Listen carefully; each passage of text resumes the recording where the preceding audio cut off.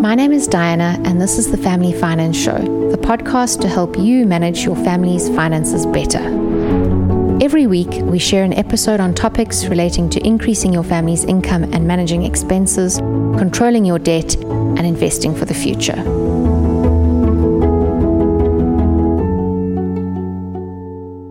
Welcome, Warren. Today, we're talking about buying a house, probably the biggest purchase that a family will make in their lifetime.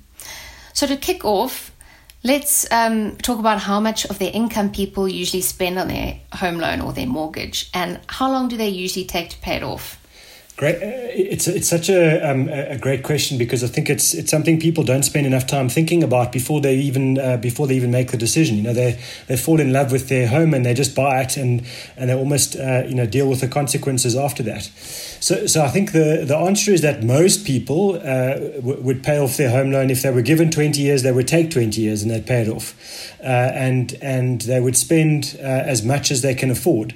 And I think that's not a great way to do it. So to me, if there is an ideal way, it would be a case of saying, do your calculations. I mean, online nowadays, there's so many great mortgage calculators that will tell you how much it will cost, including the insurances and all the stuff that you forget about.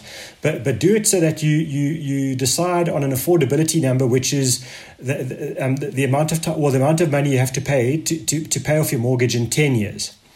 So the fact that a bank says to you, yes, you can pay this off over 20 years is fine, but the house is affordable to you when you can pay it off over 20 years, where you've still got an emergency fund, and you've still got enough money to pay for unforeseen expenses and your normal regular day-to-day life. When you've got other things going on as well. But to me, that would be the answer. Okay, it's a good rule of thumb.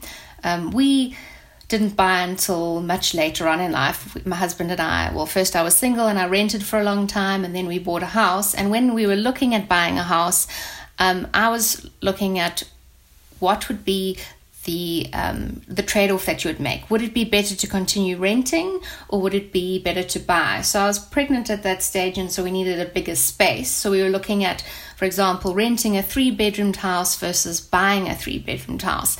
And we looked at the interest expense and we looked at the rental expense. And at some point, especially with bigger houses, it seemed to actually make better financial sense to buy rather than rent. Would you say that's something that people should do? Or would there be other ways of looking at renting versus buying? I think when you're talking about your own home, I think it's one of those where if you're going to stay in a place for a period of 8 years or longer, when I try and run different financial scenarios, I think that the moment you say, this is the place where I'm going to raise children, we're not going to move from here for at least, let's say the child's school career, or at least their junior schooling or something like that, then I think it's a great place to buy, because the moment you go through that 8 or 9 years, what you find is it is actually financially better to buy the property than it is to rent. I think the mistake is that people look at their first apartment, when they start working, and they say, I'm going to go and stay in that, that it's not even a 1-bedroom. It's like a half a bedroom, and, with a toilet in the back and a little kitchen and the like. And then, they're going to buy that. And then 3 years later, they move into something bigger. And 3 years later, they move into something even bigger than that. And eventually one day they buy the family home.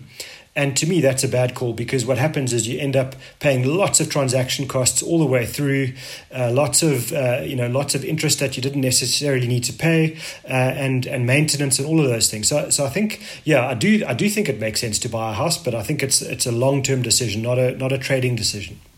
Yeah, I agree about the 8 years, keeping your house for at least 8 years, which is quite a long period of time.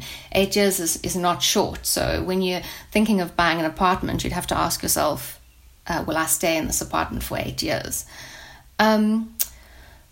What about people who consider their house as an investment? Is your primary residence actually an investment, or is it more of an expense? I think it's almost always an expense. The only time that I would view your primary residence or your primary home as an asset is, let's say, for example, you buy a place for 5 million rand, and that's while you're accumulating money and you're working towards your retirement, and you say, well, when I retire, I've already identified how much I need to spend on an ideal place for my retirement and it's not going to be the home I'm in now, and let's say that's 2 million rand, then you could say, well, okay, 3 million rand out of the 5 million that I've got in my primary residence in my home, that can be treated as an investment asset. But for most of us, what ends up happening is we generally stay in a similar value place to the one that we've bought when we do retire. That's my experience. So watching my retired clients, they don't generally move into a place that's much cheaper unless they had a big family and then they downsize to a small house. So the answer is, I think it's mainly an expense. It's mainly a dead asset.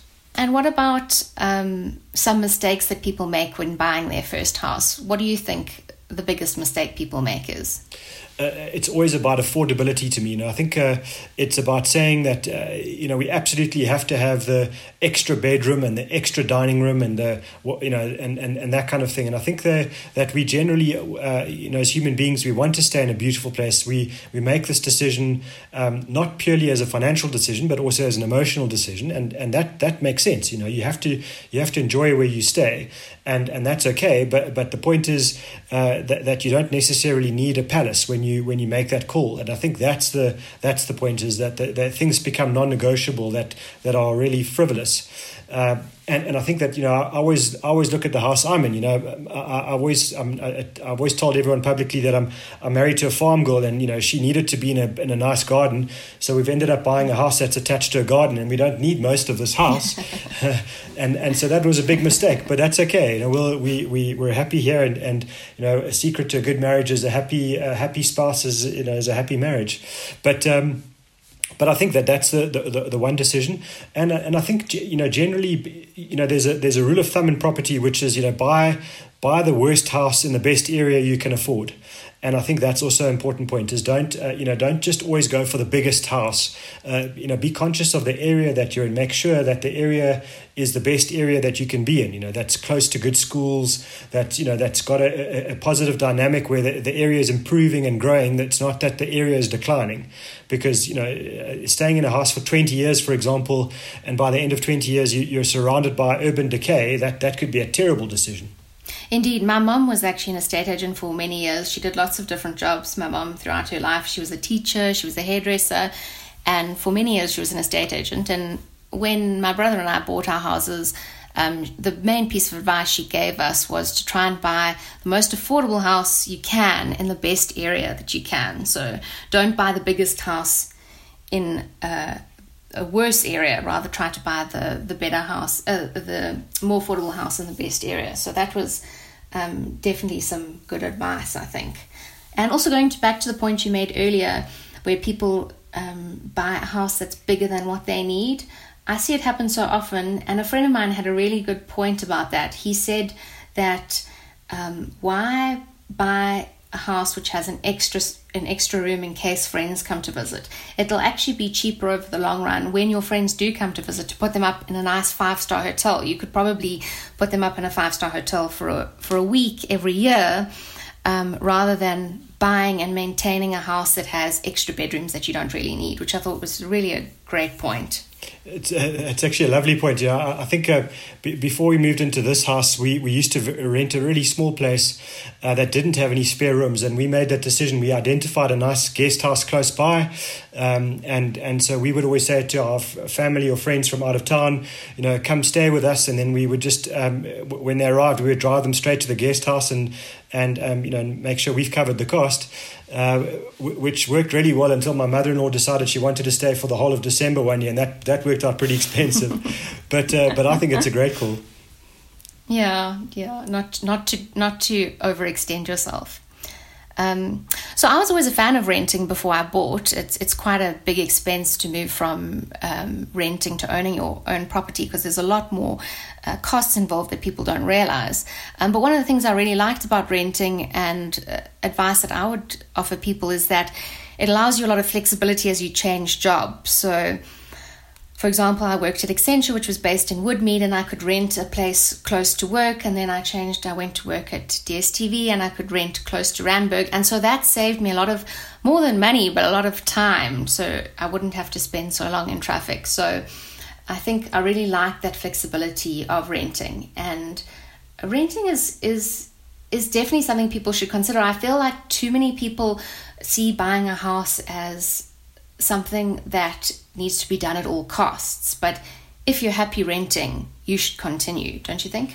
I had such a brilliant relationship with my landlord for many years. He ended up becoming a really good friend of mine because, you know, he had a happy tenant, I had a great landlord, and when things went wrong, I just call him and we'd work it out. And I think, you know, it's one of the excuses that people give themselves to buy a house is they say, I don't want the landlord to come and kick me out, you know, at the end of the year lease or 2 years lease or whatever the deal is. And I always think, you know, that's an easy problem to solve. All you do is you do your due diligence on the landlord as well. You know, before you go and rent the place, just chat to the landlord, find out if this is the only property they've got, or if they've got a few properties, what you know is that they understand this property game and they understand the value of a great tenant, and they'll go out of their way to keep a great tenant as much as you'll go out of your way to stay in the place that you want to stay in. So I mean, I think you know, it's really hassle-free when you rent, and I think you know, that flexibility, as you mentioned, is really valuable. And you know, I think too often we end up buying the house, which is an hour's drive from where we all work, and then we spend 2 hours of every single day, you know, wasting our life in traffic, destroying family time, destroying, you know, your own health through stress, etc. And being flexible and nimble with your property decisions is extremely helpful to your long-term health and wealth. The final question then for you, Warren. So we spoke on a previous podcast about the steps to financial freedom, and getting rid of debt was one of the first and most difficult steps that we needed to take. Would you see getting rid of a home loan or a mortgage debt as important to achieve before you take the steps of moving towards financial freedom, or is a home loan considered good debt? I think it's. I don't want to sound like an economist, you know, giving you two sides to the same story, but I think there is an element of choice and there's an element of a model, a financial discipline involved here. And so the purest answer is that you should always try and be debt free before you start investing. And the logic is that you've got an interest rate which is a guarantee, and you know, the faster you pay it off, the faster that interest is not compounding against you. It's, you know, and so that there's a strong element to that. But at the same time, if you are in a position where you've got strong cash flow, where you know that the debt on your home loan is affordable, and especially where we might be living in a long-term low interest rate environment, it might make sense to say, okay, I'm always going to pay off extra into my home loan every month, but I am going to start investing once I've got rid of the bad debt, you know, things like your credit card and personal loans and overdrafts. But I can live with my mortgage, you know, taking a bit longer to pay it off because the interest rates are low and because I'm starting to save and invest my money elsewhere as well. So I think that there is a bit of a balance, but for most people, you know, being really aggressive in terms of paying off your home loan faster is probably the best advice first. It does instill a great amount of financial discipline. Great. Thanks so much for your time, Warren, and hope to get you back to speak about the investing side of financial freedom another time. Thank you so much. That was awesome. Thank you for listening. I hope you enjoyed this episode.